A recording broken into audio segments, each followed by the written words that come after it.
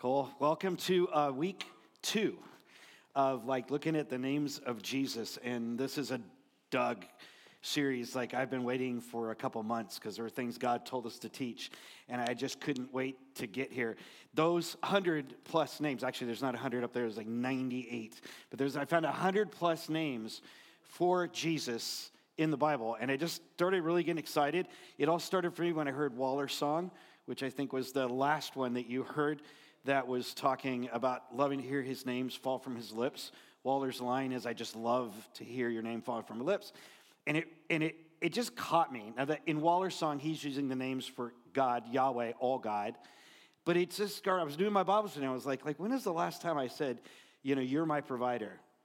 It doesn't have to be the Hebrew. You don't have to know Hebrew. But when's the last time I said, God, my provider, I want to spend some time with you? When was the last time that somebody needed encouragement and I said, you are my refuge, or you're my Jehovah Rapha, you're the God who can heal, And he always heals. Even if you die, he heals. That's the point. We can't always get healed. We don't get to heaven, okay, guys? So, there's a point. There's a point where it's time to go, right?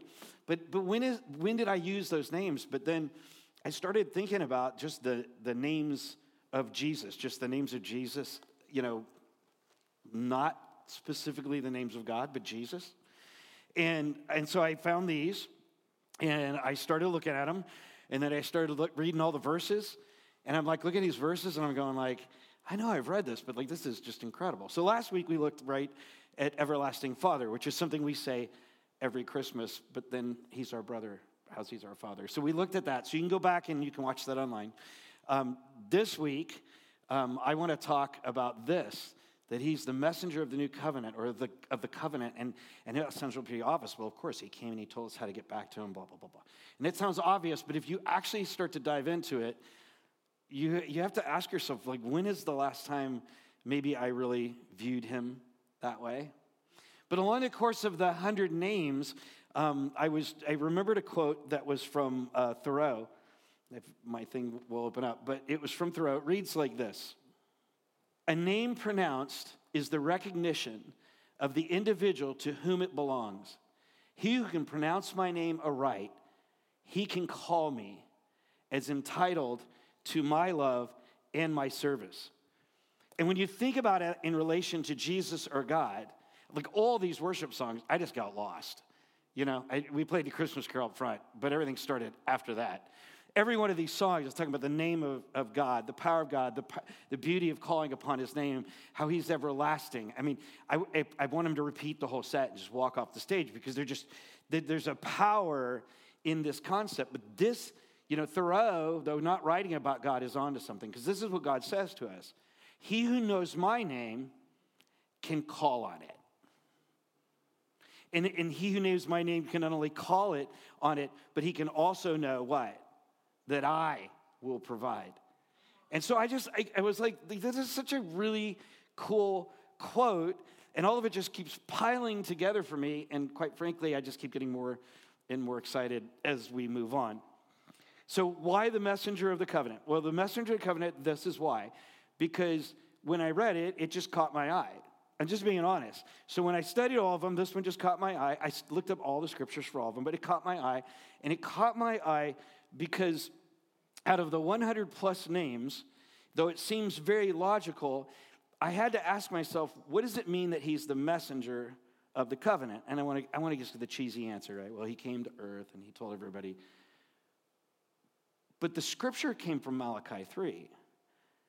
And the way it was written there, it was like way more powerful than I maybe had recently heard it. And then I had to ask myself, so if he's the messenger of the covenant, what is the covenant? And we all want to say, right? Oh, we know the new covenant, right? That it's by faith and all that's right. But when you pile this together and when you look at Malachi 3, there was a really weird thing. So let me show you what caught my eye. You ready? So Malachi 3, verse 1 reads this way. Look, this is God talking. I'm sending my messenger, and he will prepare the way before me. And then the Lord you are seeking will suddenly come into his temple. Notice the big T.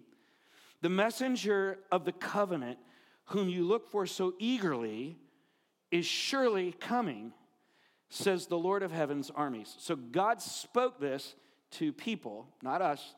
We get to observe. But it was spoken to Israelites, Jewish people, followers of God, some strayed, some dead on. We've spoken to the entire nation.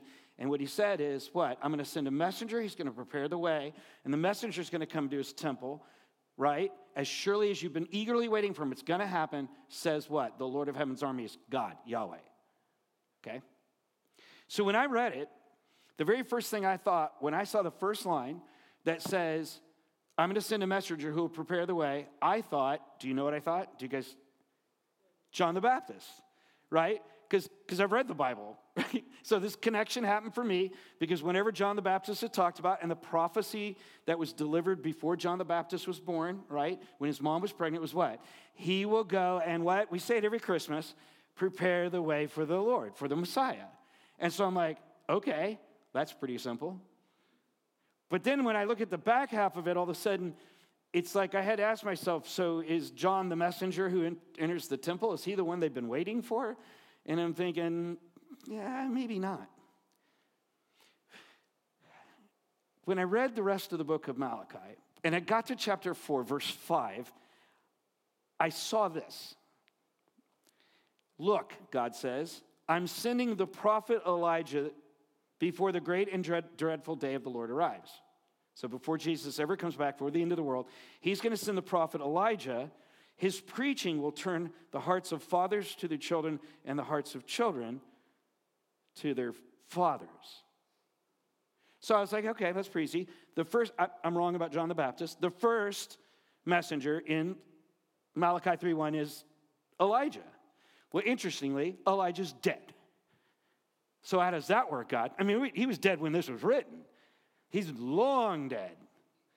How's that going to work? Well, Jewish believers, and a lot of people still bicker about this, and if you've read the whole End of the World series, Left Behind and all that, that people believe that Elijah, because he was just taken up by the Lord, that he's going to have to come back, he'll have to face a physical death, and that he's going to end up preaching at the wall in Jerusalem. Some people believe he was going to come back and he would prepare the way for the Messiah. But the bottom line is no physical Elijah was reborn. He did not come down from heaven in his Elijah robe, and he did not prepare the way for the Lord. We kind of know that, just history, right? And we also know it because of this. I love my journey in discipleship. And, you know, we always talk about discipleship this time of year very overtly, but even if it wasn't this time of year, I would tell you, what I love about discipleship is that in discipleship, I've learned to let the Holy Spirit connect the dots. So where else is Elijah talked about? Jesus talks a ton about Elijah. Look what he says. Jesus' words in Matthew 11. For before John came, John the Baptist, who did what? He went before and he prepared the way for the Messiah. He called everybody. He said, the Messiah is coming right here and now. You need to repent. He baptized people for repentance. He gathered them. He said, get ready. He's coming. And the Jews embraced that because they had been what? Malachi 3, eagerly awaiting the Messiah. So when John started saying this, the only people who got set were what? The religious leaders, because they were getting ready to get dethroned. But all the people were like, the Messiah is coming, right? And so they flocked to John, and so Jesus' word, before John came, the prophets and the law of Moses looked forward to the present time. Well, doesn't that match Malachi perfectly? He says in Malachi, God says to the people, you have been eagerly awaiting for the Messiah.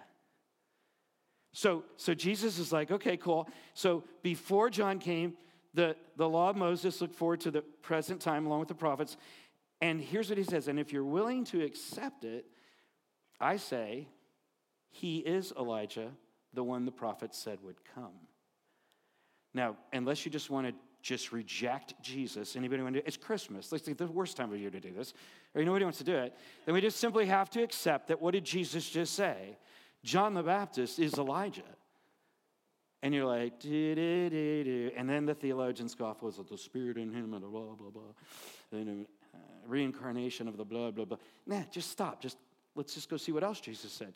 Matthew 17, 10 through 13. Jesus replied, Elijah is indeed coming first to get everything ready. But I tell you, Elijah's already come, but he wasn't recognized. They chose to abuse him, and in the same way, they will also make the Son of Man suffer.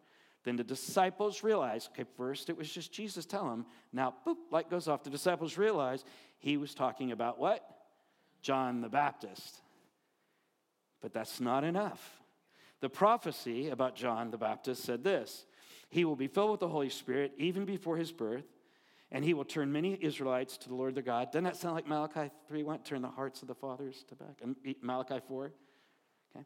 He will be a man with the spirit and power of Elijah. And now you see the power of a metaphor. And he will prepare the people for the coming of the Lord. All right. So the first messenger in Malachi 3:1 is whom? John the Baptist. Be confident in your answers. It's the only way you pass tests. But, okay, John the Baptist. All right. So the second messenger in Malachi 3:1 becomes very clear to us here. And I told you to look at the capital T. I don't know if you figured out why. Why in a sentence like this would they put a capital T? Because it was the temple of God? No. When you read it, it says he's going to what? He is going to what? Come into his big T temple. And indeed, Jesus did, right? Jesus came from heaven, was born of a virgin. His father was God, and he, God, lived in his temple. He was 100% man. He was 100% God, but his body was the temple of God while on earth. And then he entered into the temple to teach. Then he entered into the temple to correct and flip over tables and guide. And he did what? All along the way, he did this so he could be and complete the task of being called the messenger of the new covenant. So if you go back to Malachi with everything we just saw, here's how we could read it. Look, I, God, am sending my messenger, John, and John will prepare the way before me, God/Jesus. Then the Lord you're seeking, Jesus, will suddenly come into his temple. The messenger of the covenant, Jesus, whom you look for so eagerly, is surely coming, says the Lord of heaven's armies, God. So hundreds of years before, Jesus was ever born, before John was thought of, before his mom and dad were married, we have this prophecy of two messengers. A prophecy that one would come prepare the way, and a prophecy that the other would be the Messiah that the Jews had waited for. If you don't know what the Jews were waiting for, they were waiting for a Savior who would bring to completion salvation. They all believed, but they knew that there had to be a perfect Son of God come and sacrifice his life and make the way for the Lord. And the cool part is, it's not just prophecy, it actually happened. John the Baptist did come. He did prepare the way for the Lord. And the Messiah did come, and he did bring us salvation. And that's why we celebrate Christmas. If he hadn't done it, we'd hang our heads in shame. But he did it. So, two messengers in Malachi 3:1. But what's the new covenant? What is this covenant that Jesus brought to us? We could speak for days on it, but let's just do the simple version based on what Jesus has already said. This is what he said. He's at the Lord's Supper, or communion, or whatever you want to call it, his very last supper with the disciples. He sits down in the middle of the meal. He breaks the bread, says, "This is my body given for you." He's going to be the lamb sacrifice. And then he pours the cup, and he says this cup is the new covenant. Hey, wait a minute, all of a sudden we got an answer. This is black and white. This is the new covenant between God and his people. Now, who's making the covenant? God, not Jesus. He's the messenger of the covenant. So important because it's not you who saves. It's not your job. The covenant has been issued. Now that Jesus is gone, we're supposed to do his job on earth, but we're just the messenger of the covenant. All the authority, all the power, everything rests with God. Jesus says, this cup is the new covenant between God and his people, an agreement confirmed with my blood, like a blood oath. An agreement confirmed with my blood, which is poured out as a sacrifice for you. He became a sacrifice, a holy, pure sacrifice for the forgiveness of sins. No longer would sheep and goats and bulls ever need to be slaughtered, because there was a sacrifice. He, in my terms, jumped in front of the bus and pushed us out of the way. But he didn't die. He got up and he looked at the bus driver and they're like, "What?"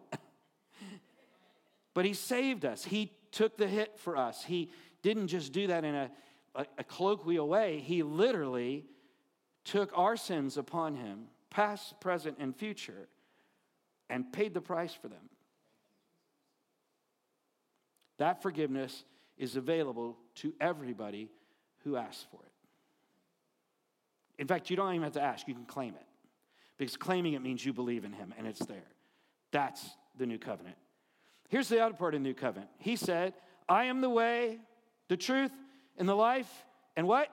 "No one comes to the Father but through me." This is a big challenge for a lot of Christians in our current social world. It's been actually going on since the 60s, 50s or 60s, where we feel compelled to be sensitive to other people. And I think we should be empathetic and loving, but we should be truthful. But we think, okay, well, he is, but maybe he presented himself another way, right? Especially in our current very progressive Christianity, it's like, well, this is, but maybe he presented himself this way. And maybe he presented himself as Jesus, the Son of God, the messenger of a covenant. And his words were, "No one comes to the Father but through me." Now that can seem very restrictive, or you can look at it as very freeing. I don't have to go study 18 religions. I don't have to kneel on corn while I pray so I can show my penance. I don't have to climb a mountain. I don't have to sit cross-legged. I don't have to light a candle. Because it's not restrictive. He's setting us free. Come to the Father through me. Everyone can claim it, and he's available. I like this one too. This is another, I think, key point of the new covenant. That salvation is based on belief. It's not based on doctrines of churches. It's not based on misunderstandings or laws or keeping things or pleasing him or doing anything. It's totally based on belief. Here's Jesus' words again. "I am the resurrection and the life. Anyone who believes in me will live." Who? Anyone. Who? Anyone who believes in me will live, even after dying. And everyone who lives in me and believes in me will never die. So he's the messenger of a new covenant that says what? You've been eagerly waiting. One came and prepared the way, and I am the way, the truth, the life. No one comes to the Father through me, but everybody can come to the Father through me. I am available to everybody. You don't have to sit there. You don't have to feel shame. You don't have to be empty. You don't have to wait. Here now is the day of the Lord. He's the messenger of the covenant. That just jazzes me up. And you go, why? And I'm like, because when's the last time I prayed and said, I love you, the messenger of the covenant? Because it sounds awkward, but when you start to think about it, that's who he is to me. And he's not just the messenger of the covenant one time where I hear about it and I become a Christian. He's the messenger of the covenant today when I feel shame. He's the messenger of the covenant today when I'm in angst. He's the messenger of the covenant when I start to get a little performance-based. He's the messenger of the covenant when I start feeling guilty. He's the messenger of the covenant when I look at somebody else and go, what? He's the messenger of the covenant. And the covenant is that he's there for everyone with freedom and forgiveness and hope and love. I was looking through the other list, the 100 other names, to see any that kind of went in this category. Here's what I found: the apostle of our profession. That means he goes all over the world doing what? Telling people how to believe. He's the captain of our salvation. Dude, I like that. I need the praise team to write a song about that. El Capitan. I mean, I'm telling you, we could rock that with a Latin beat all day long. How about this? He's the consolation of Israel. Well, that doesn't really make sense unless you look at Malachi 3, because they what? Have been eagerly waiting, and he surely came. He's the consolation, the completion of Israel. He didn't put an end to it. He doesn't dislike the Israelites. He completed it. He completed the plan. He's the counselor, the faithful witness, the forerunner. He has been there, done that. He beat death, will beat death. He's in heaven, will be in heaven. He is the horn of salvation. I particularly like this one when I looked it up because I immediately thought about why are horns used in the Bible. I used to have one, and it was a ram's horn. They would go out when it was time to do battle, to kick butt, and God said go, and they would take that ram's horn, and then the guy over there would, and all the nation and the army would gather. He is the horn of salvation. He is blowing the horn, saying to you today, if you are saved, live saved. If you are free, live free. If you're not, find freedom, find salvation. Don't sit around and wait. If you need healing, I'm Rapha. He is the horn of salvation. He is the light of the world, the morning star, the prophet, the true light, and the word of God. And I was like, wow. When I looked all these verses up, one of them caught my eye. And it said, he's the door. He's the door of salvation. I'm like, what? I've read he's the gate, but is he there? As soon as I looked it up, I realized that they were just using the word differently. Door and gate, the same way. I just want to read it to you. It's not going to be on the screen. Just old-fashioned, it's long. I want to read it to you. It comes out of John 10, and it's verses 7 to 18. And it says this. Will it help if I was in John 10? Hang on. There was a Post-it note. It's long since gone.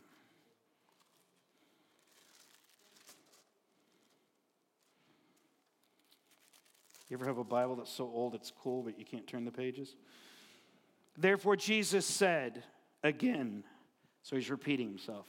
Does that with me a lot. How about you guys? I tell you the truth, I am the gate for the sheep, or I'm the door for the sheep.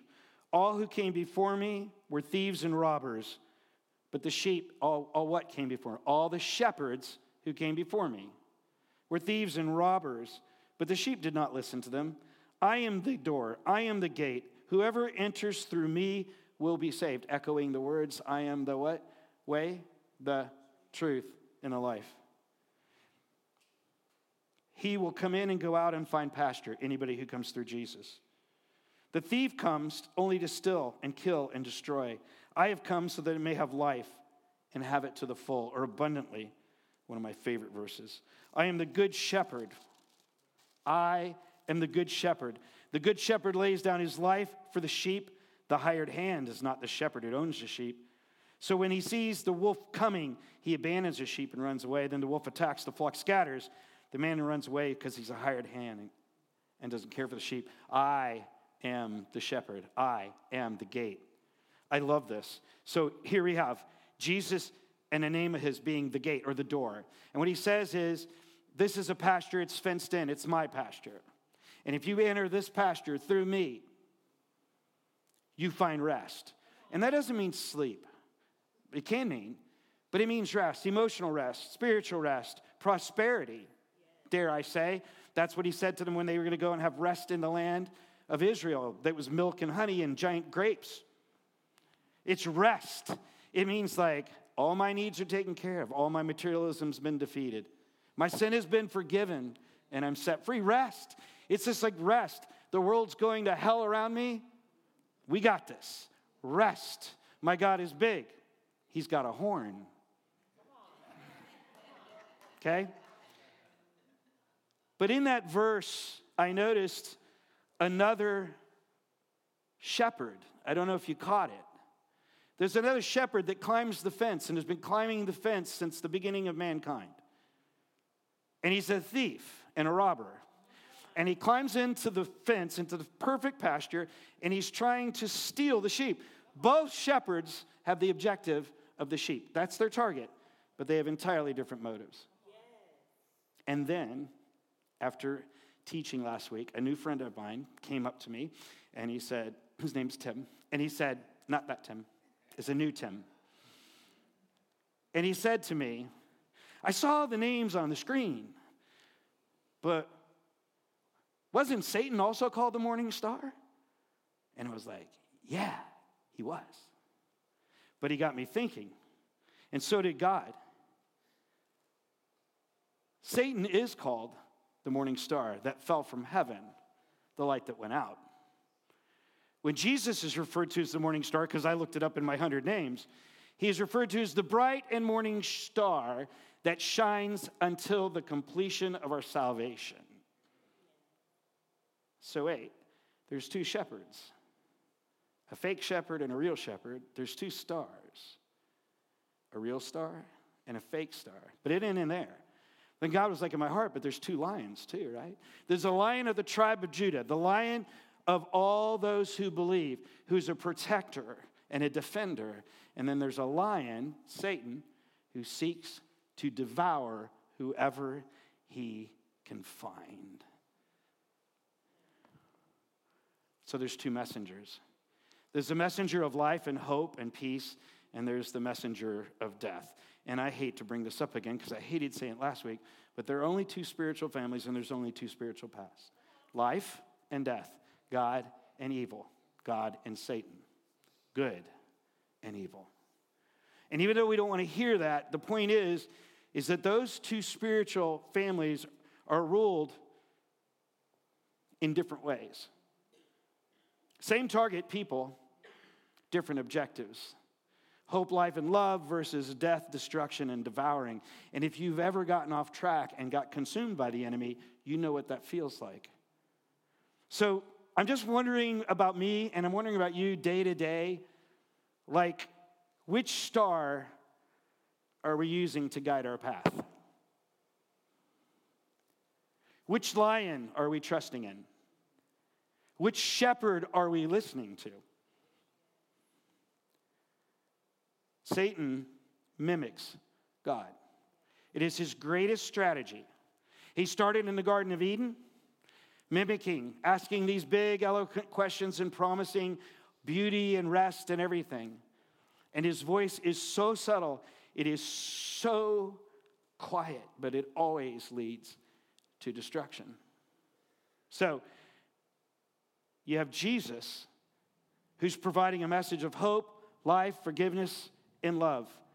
That he's a messenger, the true light of the covenant, the new covenant. And he wasn't just a messenger, he actually carried it out. He proved it. He's gone before us. He's the forerunner. He's conquered death.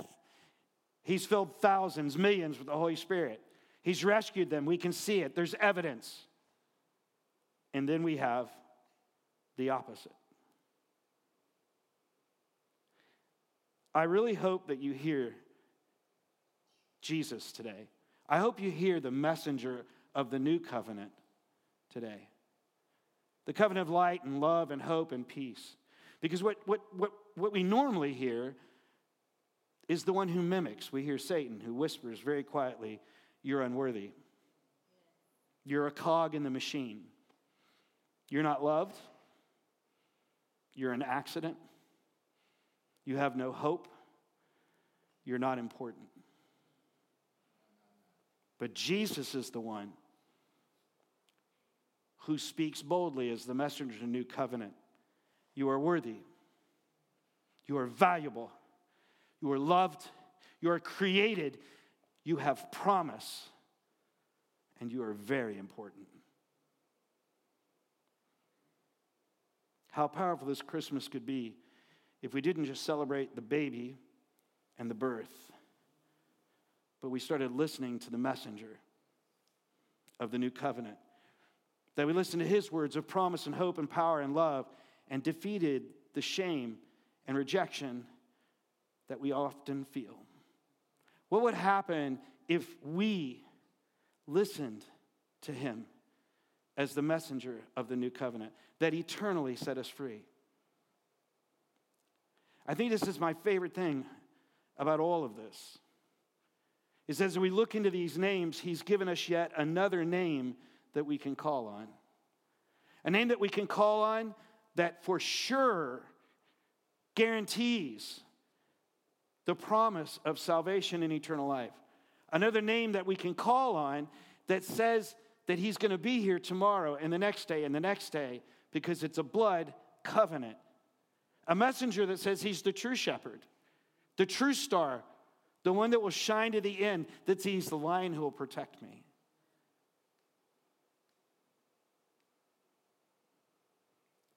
The fact that Jesus is the messenger of the covenant, I think should be spoken by Linus. I think he should stand here and say, and Charlie Brown, that's the meaning of Christmas. Father, I so want to be abandoned to you. I was listening to the songs that I want the power that comes with all those names. And I don't want to claim them like you're Burger King. I want to claim them like they're there for everybody. And whether I experience them or not, you are them. You are the creator. You are a healer. You are, and Jesus is the messenger of the covenant. He's the everlasting Father. He has secured all of eternity.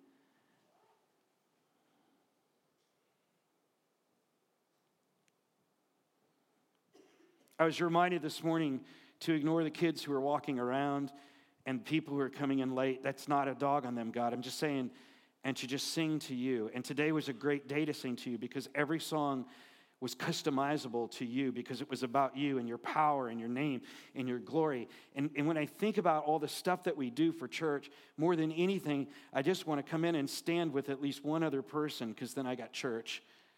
And I want to stand with that person and have them belt out with me that we worship you and we bless your name. And this isn't about what we get. It's about your beauty and your awesomeness and your power. Father, I pray that you'll continue to captivate me and capture me, that you'll fill me with your spirit and make me bold and insane for you, that you'll keep my feet on the ground and protect me, that truly you'll be my shepherd. You'll keep me at rest and you'll keep the thief at bay, that you'll be the Lion of Judah who defeats the lion who destroys, that you'll be the bright and morning star that totally outshines the fake morning star.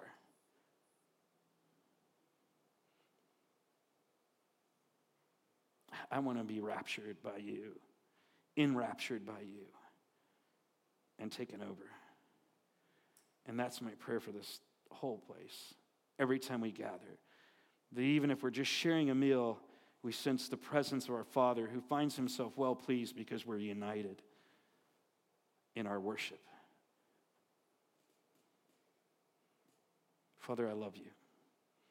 We love you. Don't let your words slip in vain.